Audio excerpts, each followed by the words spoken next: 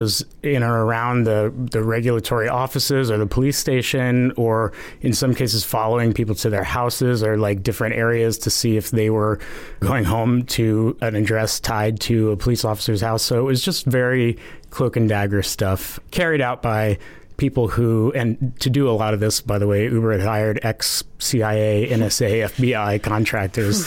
So it seemed like spycraft, and it kind of was. And at the same time, it worked.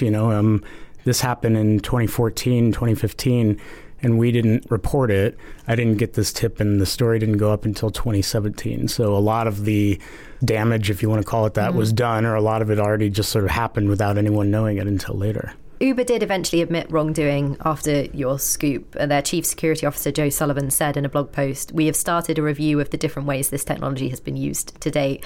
But as you said, the damage had been done. At least Uber had achieved what they wanted. But had the damage been done for Uber? Like, did they face any consequences? After our story came out, there were a number of attorneys general in different states who, filed lawsuits. The Department of Justice in the U.S.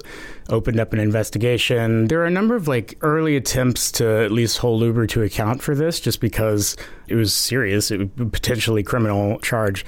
That said, when Uber had its great reformation, they brought in this top lawyer, former ex-Department of Justice guy.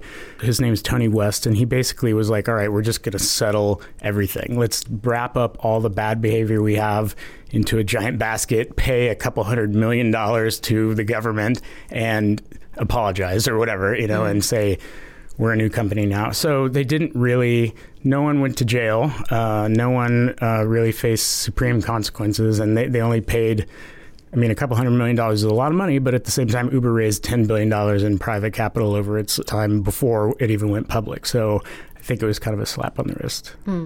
It has affected some of their ability to do the things they've wanted to do, though, right? Like with the licensing decisions here in London. Yeah, TfL, just as recently as, this past week or so, they've had problems with getting that operating license and renewing it. I remember, 18 months ago when it was up for renewal, and instead of getting the 5-year operating license, they might have gotten denied, and then they ended up getting a sort of temporary one for 18 months under review. Now they're trying to get a 5-year one, and instead just got 2 months, so they're going to kick that can down the road. So they still have, even if they didn't pay a legal price, they still have a lot of reputational baggage that I think is carried around with them to this day.